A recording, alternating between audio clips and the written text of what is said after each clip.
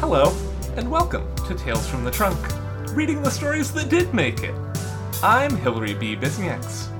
Listeners, I'm so excited to welcome back author, podcaster, just general fabulous person, RJ Theodore Recca. Welcome back to the podcast. Thank you for having me back. It's wonderful to be here again. Yeah, absolutely. Last time we were here, we were talking about Cast Off, which is the as yet still unpublished fourth book, yes. It's third a trilogy. book in the Peridot Shift. And we're here today to talk about Flotsam, which has a second edition re-release coming out. I don't know, time is fake. It comes out very, very close to the release of this episode.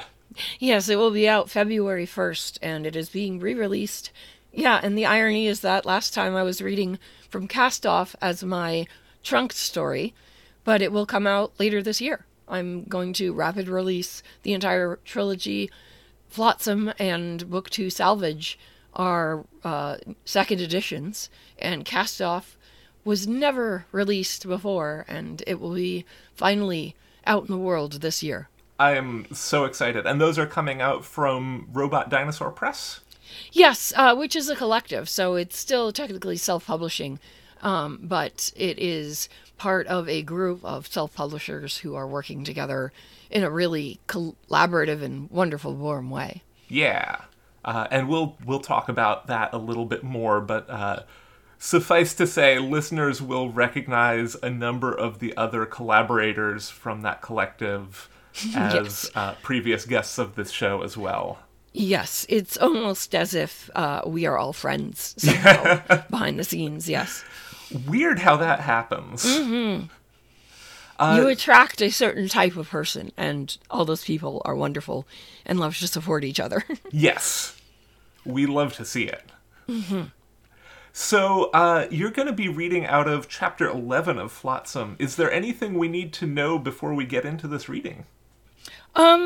Just that our main characters have already attempted to fulfill one contract, and they pulled up a ring out of the garbage layer of Flotsam's strange open-air world, and that didn't work out. Their original contract did not finish, so now they have this ring, and they desperately need to sell it. Fantastic. Okay, Chapter 11. The Docked Tail was as disreputable a place as any establishment in Sub Rosa that dared to call itself a restaurant. Restaurant, as though the food were not an afterthought to the watered-down ale served to sullen patrons at the long ring-stained bar. One could, and did, count on poor service and little attention if they sat in the dimly lit booths along the far wall, across the expanse of wobbly-legged tables that customers ignored entirely. Patrons either came for the drink and wallowed at the bar, or came for the relative privacy and wallowed in the shadows. You certainly did not come for the cuisine. The walk there calmed Talus's jangled nerves to some degree. She still felt the chill of horror at Jasper's death, but her heartbeat steadied and her mind cleared a bit with each step. This was not, she told herself, entirely unexpected. All the islands had their industries. Sub Rosa's primary export was trouble, and there was little reason to be as nonplussed by it as she'd allowed herself to become. Trouble was a long-standing partner of hers. It was not her master. Talus slid into the empty seat of a booth opposite a slim, brown-skinned cuttered man with a precision-edged goatee and mustache.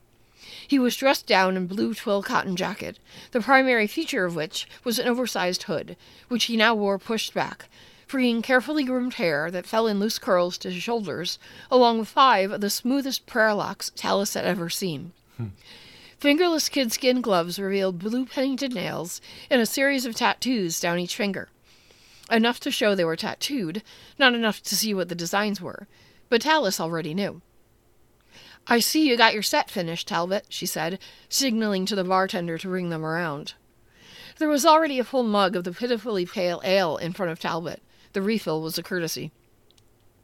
He held up his hands between them and splayed the fingers, as if admiring the inkwork through the gloves. The alchemical sigils that strategically marked the backs of his hands, down to just above the bed of each fingernail, had cost him a small fortune. He was not the type to avoid dealing with alchemists if it gave him a shortcut to his heart's desires. "Aye, I did. Just got back yesterday, matter of fact. You would have missed me had you come any earlier, you know." "Lucky me. Try them out yet?"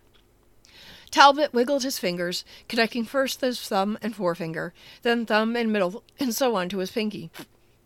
"Aye, I gave it a go." He raised the mug of ale to his lips to draw out his tale.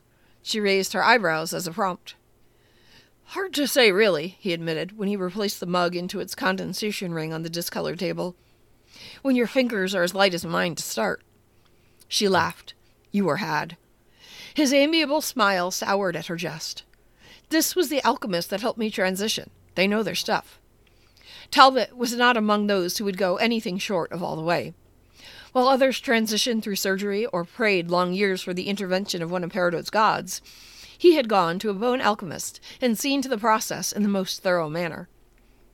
"Try something tougher, then," she suggested, not wanting to put his mood off before she got what she came for. "Maybe the dock officer's safes?" "Nah, I've done them." He looked thoughtful for a moment. "You're right, though. Need me a challenge to know properly. Wait until they're right healed. Fingers swelled up like corpses under the needle, and they still sting." She nodded, though the corner of her eye tweaked in sympathy. "You'll have plenty of chances, no doubt. Somehow folks keep walking around with heavy purses, however often you keep relieving them of the weight." His famous smile flashed, white teeth set with emeralds. Drinking overpriced, half-watered ale at least didn't stain like the dark stout Tallis would have preferred. Sparkling green emeralds winked in the center of Talbot's incisors, even in the low light. He'd spent as much money on his looks as on his tattoos, especially after he finished his transition and finally felt at home in his bones. Everyone had some interest that they'd tossed money into Flotsam for, she figured, and couldn't help but wonder if he'd skipped any necessary maintenance on his ship in pursuit of beauty. With Talbot's mood restored and a fresh pair of ales delivered to the table, Tallis leaned forward to get to business. The bar was quiet this morning, and, with no music, she felt as though her voice carried farther than she'd like. Probably her nerves. But Sub Rosa was never what she'd call quiet. This afternoon, it was eerily so. Talbot held up a hand before she could speak, though. His grin had lost some luster. "I know what you're here to propose," he said. He cast a glance around the barroom at the other patrons. One other booth, its occupant slumped and asleep. 3 men at the bar, backs hunched and noses inches from the tops of their steins. The bartender studiously wiping glasses with a discolored cotton rag, trained on his work. All in attentive demeanors, either sincere or practiced. Talbot leaned toward Tallis. Their foreheads nearly touched over the center of the table. "Word is around you're trying to sell something the wrong people want." He didn't ask to see it, or about it, just knew. All she'd said was that he should meet her at the bar, but he knew everything, like she'd proposed it all right there in her message to him. "That's a bad item you got." He licked his lips and polished off the first mug of ale. "Anyone pays you for that, and it's going to wind up taken from them, and them out the price. Lucky if that's all they're short at the end of it." Tallis put her hands up, a non-threatening gesture. "Hey now, since when do we take things other people aren't trying to relieve us of? That's the business." Talbot shook his head. "What do you mean, no? You want to test that inkwork, but here you won't cargo a stolen item. Out of Sub Rosa." She laughed in disbelief. "I'd find more nerve on Silver Isles than I'm finding here. You even know what I'm asking you to carry? A tiny bit of nothing, except to the right buyer." "I don't need to know what it is. I know it's drenched in problems. The authority that had chased me down for it isn't one I'm going out of my way to invite aboard." Tallis couldn't believe what she was hearing. Didn't like the feeling that settled into the bottom of her stomach, cold and hard, like she'd swallowed a cannonball. Here she was, so close to what ought to be a payday she could roll around in properly, but coming up with nothing but dead ends. She couldn't afford dead ends.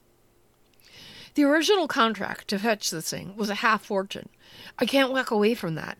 I spent money and time, risked my neck on fetching it, made promises to my crew, put off repairs on my ship to fund the salvage. I need a buyer. Talbot thumbed one side of his thin mustache. He looked contrite, but refused to say what she wanted to hear. Tallis, you and me, we have a long-standing business history. But as a friend, I'm telling you to shed that thing. Put it in the nearest bin, or dump it out in the skies, whatever. But you want to be done with it. Go and scrape up some more honest contraband. She pursed her lips at him, then blew a short blast of disgusted air. Subthrosa's thieves have gone coward. Talbot put a hand on hers. He seemed to want to say more, but she pulled away and stood. She should stay. Get another cargo from him. Get some news from around. There was always something to talk about here. Hells, maybe persuade him to give her a loan. But between the dagger-point feeling in her gut and the panic in her mind, she needed to move. Wanted to be far away. Alone. Thanks for the drink, she said, giving him one last angry stare, childishly putting her problems on him for the moment. She willed him to change his mind. Hey now, I thought you were buying. Can't spare the coin. I'm broke till I sell this thing. He made a face at her, but didn't say another word when she turned and stalked out of the dingy pub. Whew. I love some wheeling and dealing.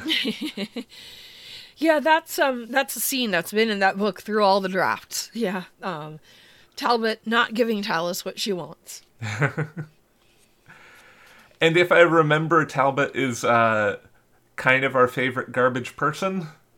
Oh, no, that's Hancock. Oh, that's Hancock. That's right. Hancock is the one we want to yeet directly into the sun. Absolutely.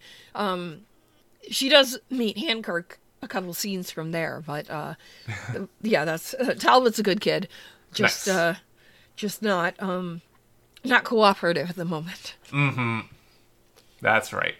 Yeah, but he does help out later in other books. So no shame on Talbot. All the shame for Hancock. Excellent. Hancock has a club against it's the We Hate Hancock Club. It's almost formally organized at this point. Well, I'm very excited to get to read more about Hancock being garbage. He will provide, don't worry. Excellent. So, one of the questions I really enjoy asking, because this is still Tales from the Trunk, is, are there any parts of this book that I know has been out for a couple of years now in various editions, that you really liked but ended up having to cut? Oh yeah. The original draft of Flotsam was one of those drafts that I kept revisiting every NaNoWriMo, and I don't think I deleted anything for about 6 years, so it just kept getting more and more bloated, and I tried to entertain more and more thoughts. Oh, what if this? What if this? And I've been complimented on the world building of Flotsam. If you read that last version before I actually set it aside and rewrote the thing entirely, you would probably not compliment me on my world building. You would say, oh my God, let me out. But there are a lot of neat things about the world. As I tried to describe at the beginning, Peridot is broken. The gods decided that they were going to perform this alchemical rite to make themselves gods. Before that, they were just, mortals practicing alchemy. And in becoming gods, they broke the planet. And then they decided not to put it all back together again, but just kind of like stop the explosion in midair, and then everybody could just live on that. So that's the weirdness that is Peridot. And as a result, there are these little chunks of island set up kind of like lighthouses, and instead of constructed lighthouses with mechanical lights, they are iridescent. I mean, everything is always iridescent in my books, but glowing pumpkins, giant pumpkins on a vine, and they're gaseous and Oh, they very float. cool. So they're tethered down to these islands, kept on the vine while they ripen, and then tended by what I call glow keepers. And so, in one version of Flotsam, Talus was serving sentence for some crime as a glow keeper. It was a civil service, and so she had to do like 5 or 10 years or whatever it was serving on this glowkeeper island. And I always miss that scene.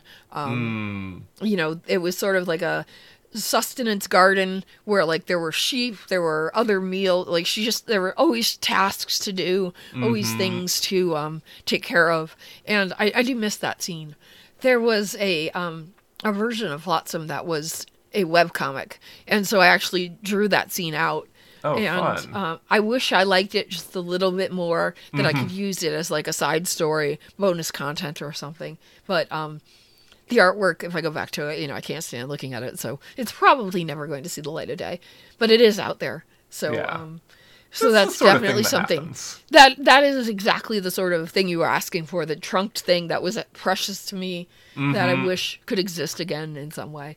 I actually have always planned on writing little side stories, and that was one I was going to steal and recast and use as just like a side story, shared universe kind of thing. Nice. That I really appreciate the moments of pastoralness that some authors work into their worlds that are otherwise, you know, maybe not so pastoral. Yeah, yeah.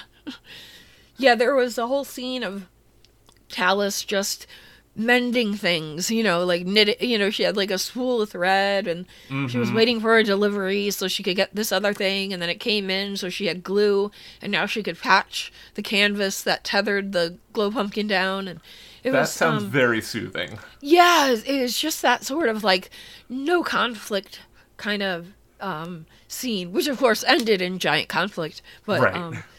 For the moment it was beautiful and calm and soothing. So, before we talk about what things you love from this book that actually made it in, I did want to take another moment to talk about the Robot Dinosaur Press Collective. Yeah, it's part of the Chipped Cup Collective. Part of Robot the Dinosaur Chipped Cup Press is an Collective. imprint. Yeah, the sci-fi fiction, the fantasy and the horror is all under Robot Dinosaur. And there's also a romance imprint under that. Yes, Latte Literary. So if you're looking for any level of romance that is kind of, you know, primary to the book, that will fall under that category. So there's something for everyone. I think they were just talking about somebody had some erotica they were going to put in. Other people just have cozy romance. And so it's all under the Latte name. Yeah. And among the contributors to this overall Chipped Cup Collective, we have you, obviously. We Yes. have our very own Merc Van Wolfmore, Yep. whose work we featured recently. Yes. At this past October, November. Time is fake. What is time? But yeah, Merck's Robot Dinosaur anthology is kind of where the name came from. Not kind of. It's absolutely where the name came from for the press. And I think at some point Merck is planning to finish up the Robot Dinosaur work and publish that anthology under the press too. I'm looking forward to that. Yeah, I am definitely looking forward to that as well. And also, friend of the show, Sarah Locke, is publishing under the Latte Literary side. Yes. Yeah. Yeah, it's everyone you know and love from Trunkcast. Yep, pretty much. And I know that you have done some work also with Robot Dinosaur from the production side, your best related work eligible formatting guidelines. Yes, I did the formatting guidelines. I wrote that out for the press. and then was like, this is useful for people for some reason. Uh-huh. I forget sometimes that I have expertise that other people don't. So I do have that available. If you go to rjtheodore.com, you can actually get a copy for yourself that's not, press robot dinosaur related. I stripped all that out for the most part. It is, whether you are self-publishing only, hybrid, anything in between, I think that knowing a little bit or having this resource in your back pocket is super great. Yeah, I want everything to be easy for everybody. The world has been difficult enough. We don't need to make anything else like proprietary and absolutely keep it to ourselves. Yeah. So with that, I'd love to know what your favorite part, without giving away too much, you got to keep in throughout all of these bloating and rewriting nano drafts. Well, it's funny. One of my early editors on Flotsam, under Parvis Press, talked me into, in the first edition, making the crew a little bit contentious with each other. Mm-hmm.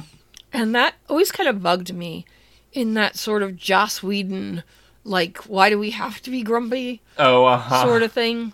And so I was told by this editor, you have a choice. They can either get along with your captain and just be there to make her look cool, or they can be part of the cast and not always agree with her. But, which of course is true. I mean, people don't always agree with each other. That part wasn't bad advice. But I was pushed to really make dinner time awkward, like when you go home to family. And that was something I never really liked doing. So I'm really glad in the second edition that I could back off on a lot of that. Talus in the last version utilized some what do you want to call it? Psychological techniques. It's just negging, basically, to get her crew to do what she wanted. And I stripped that right out for this edition. And I'm really glad, because it was never my intention that this found family be nasty to each other or anything like that. So everyone still has their own wants, needs, desires, and goals, of course, and they don't always comply with each other's. But now there's no reason for people to be mean to each other, and I'm glad. Yeah, we love to see that. Exactly. Like, what, as I said, I don't want the world to be any more difficult than it already is. So in my story, queer is norm. Families can be good to each other. Friends can be supportive. And we can have those moments, even if it's in a side story that I write, that's related to the world, where everything is calm and quiet and pleasant. Yeah. That is very nice to hear. And, there's been some discussion, I think, recently around sort of the Whedonification of genre for a while. I mean, there's snappy dialogue is one thing. Yeah. But being nasty to people who love you is unnecessary. Yeah. Yeah. And absolutely. As we said earlier, if you want somebody to hate in this book, you have Hancock. Yeah. So he covers all those bases. He is the cishet white male that, we needed to direct some frustration at. What's really great about Hancock is he acts like a villain, but he actually is not like the big bad. So it's just really nice to hate on him, to wave your fist at him as you read, but also know that he's like not the big powerful person that he thinks he is. Right. And by the end he knows it. Very good. Very, very good. And I was just going to say also that, like, just because Joss Whedon put snappy dialogue sort of on the map doesn't mean that he has he was other not people the first have been person snappy, to do it. Yeah. have been writing snappy dialogue before him, and we will keep writing snappy dialogue long after he is a distant... Forgotten. Yeah. Yes. Distant half memory. Oh yeah, wasn't there that guy? Yeah, which is funny because, as far as comps go, Firefly is one of my big comps. I'd already written Flotsam, and someone said, "Oh, this is a lot like Firefly," and I was like, "I've never heard of this," and I went and checked out Firefly, and of course, in the time we thought this was great, and I fell in love with it. I had to buy the box set of the DVDs at the time because that was the only way to find it. There was no streaming at the time, and I spent, probably 4 hours one afternoon driving around trying to find this. And that was, at the time, a great compliment, that this is like Firefly. I would hope now that you would say, "Oh, this replaces Firefly in my heart."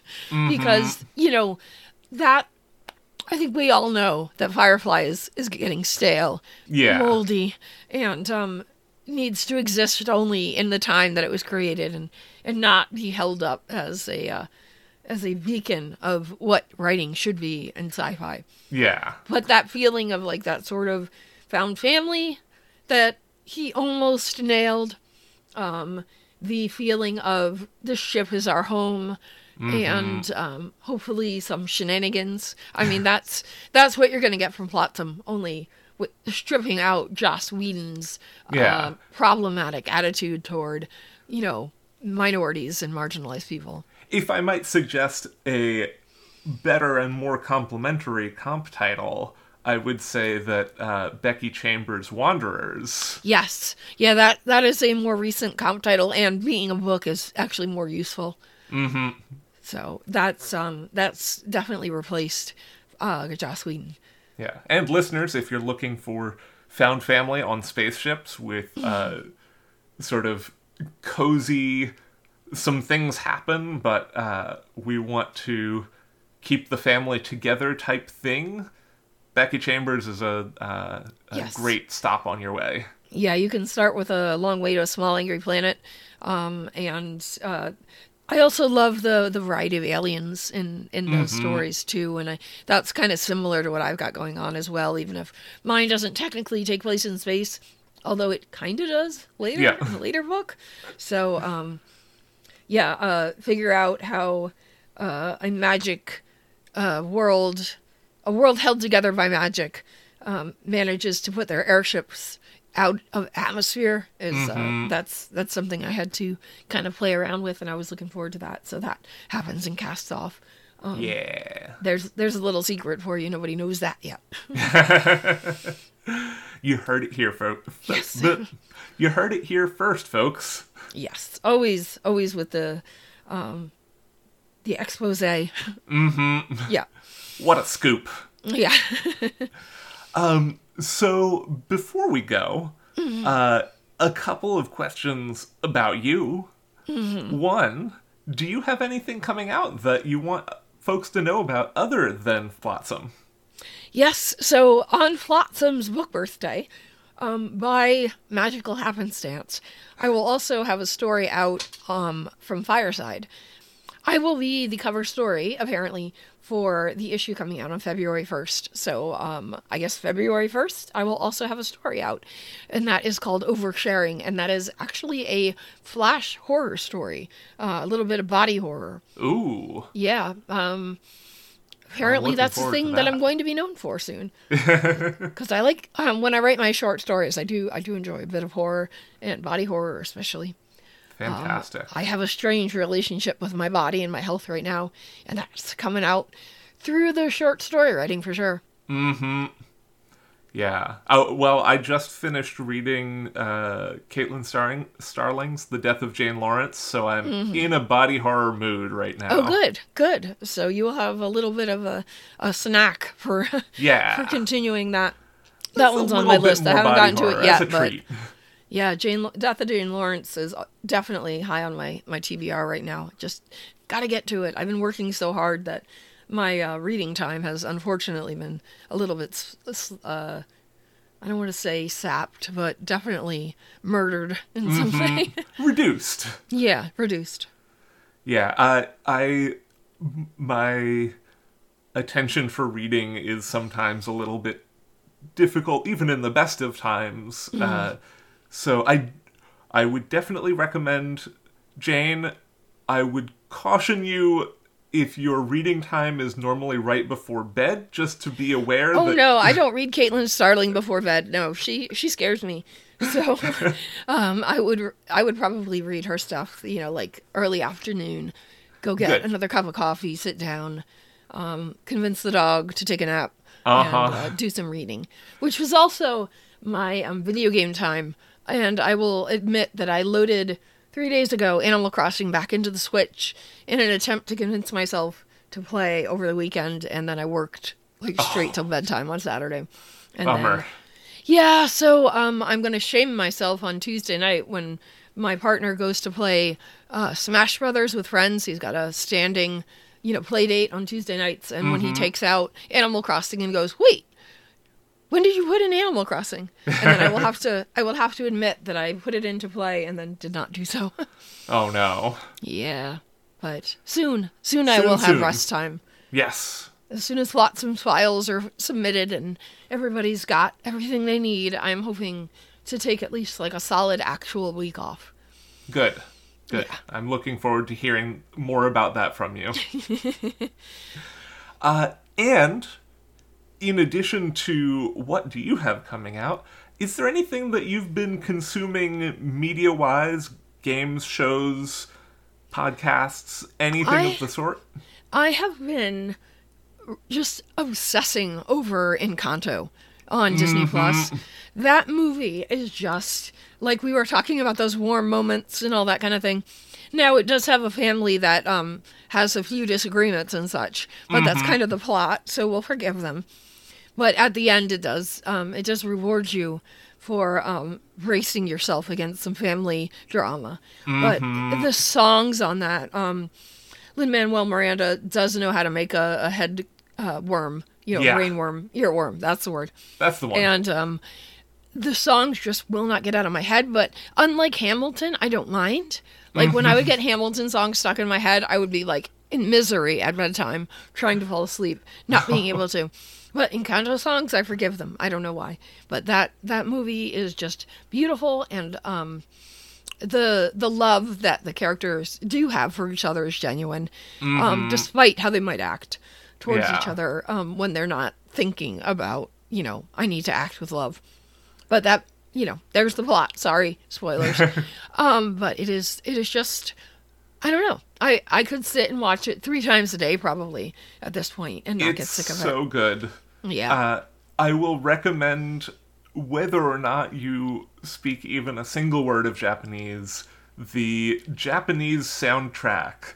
Really? Absolutely I listened slaps. to the Spanish one, but I know they did they always do 16 languages or something like that. And I was thinking it'd be fun to listen to all of them and hear how the music sounds differently. That will put that one on next. Maybe I can watch the Japanese one on Disney Plus. I don't know if I can do that without changing all my settings, but that would be fun. Yeah.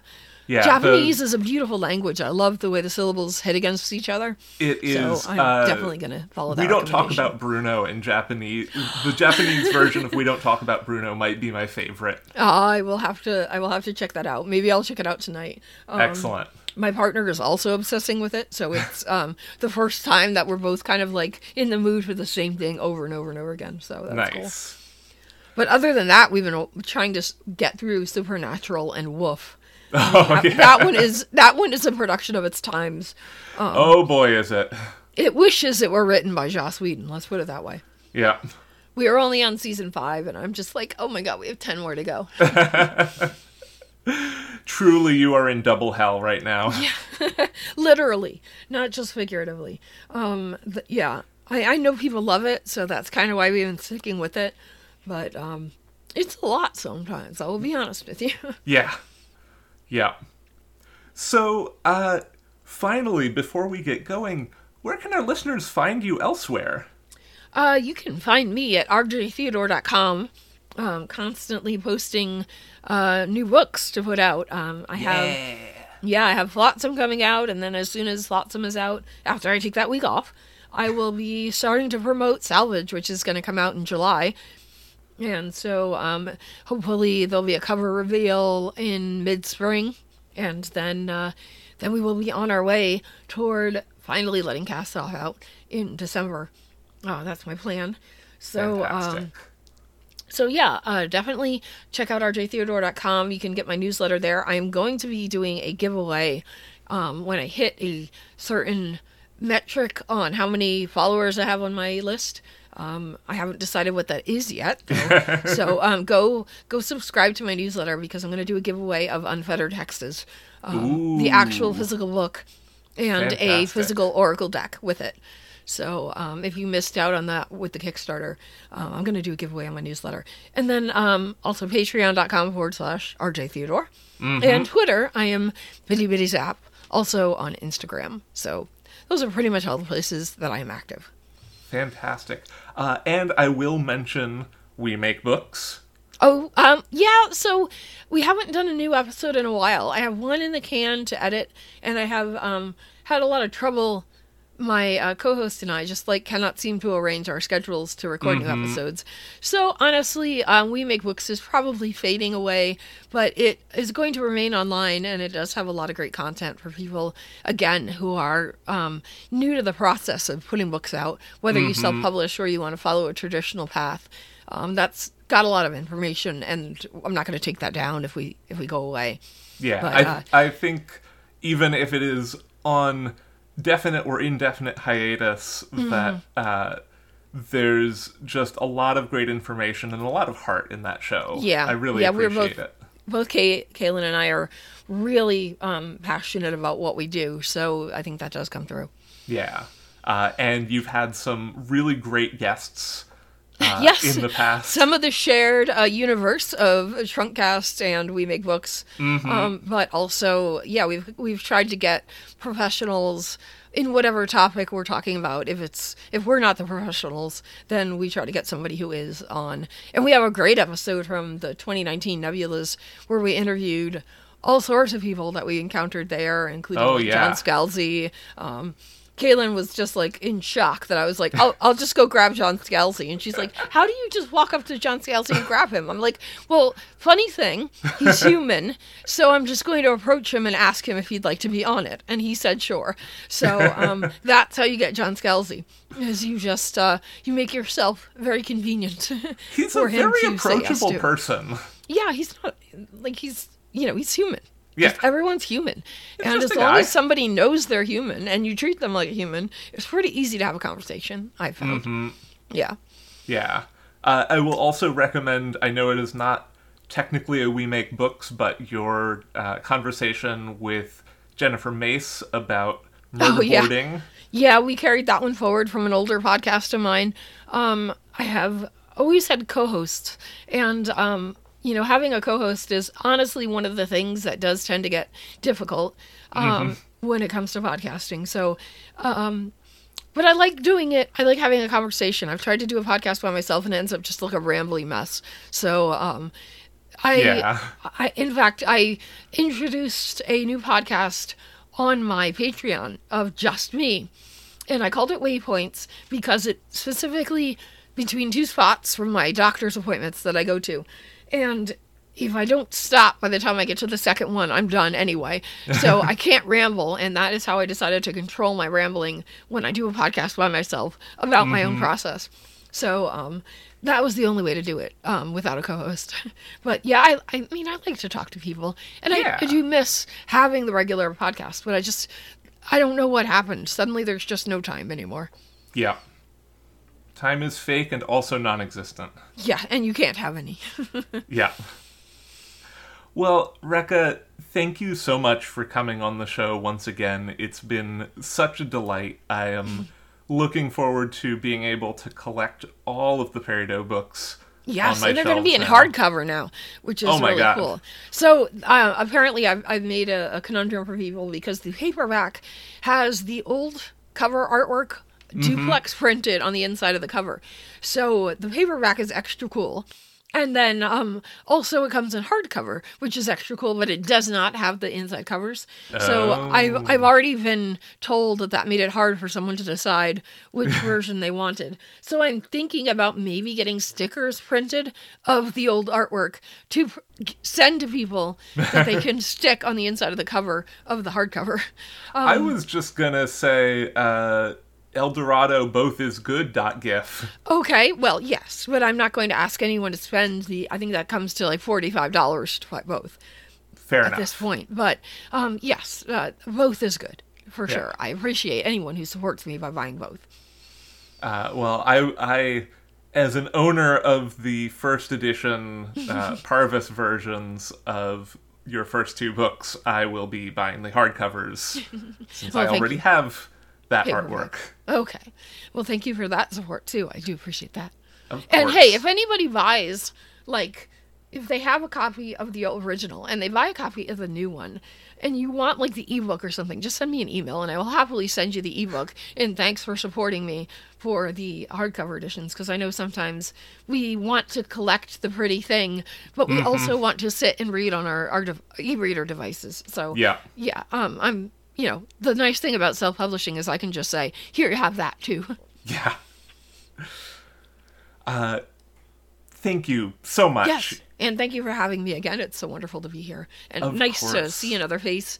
I miss faces, honestly. I miss faces, too. Yeah. It's, like, the best part about doing an interview format show is that you just get faces all the time. Faces are what we live for, and unfortunately, they're being doled out in small amounts these days. Hopefully, if you're like me, can't see too many faces anymore. Yeah. My social isolation is probably never going to end, unfortunately. So I will come on any podcast as many times as I am invited, for sure. Well, I'll invite you on the podcast again. I heard you have a book coming out in December. Yes, and July and December. And July. And then hopefully I can move on to self-publish one of my other books that's in the queue. So there's going to be more content. Fantastic. We love to hear it. Thank you. Tales from the Trunk is mixed and produced in beautiful Oakland, California. Our theme music is Paper Wings by Ryan Boyd. You can support the show on Patreon at patreon.com/trunkcast. All patrons of the show now get a sticker and logo button, along with show outtakes and other content that can't be found anywhere else. You can find the show on Twitter at Trunkcast, and I tweet at HBBisnieks. If you like the show, consider taking a moment to rate and review us on your preferred podcast platform. And remember, don't self-reject.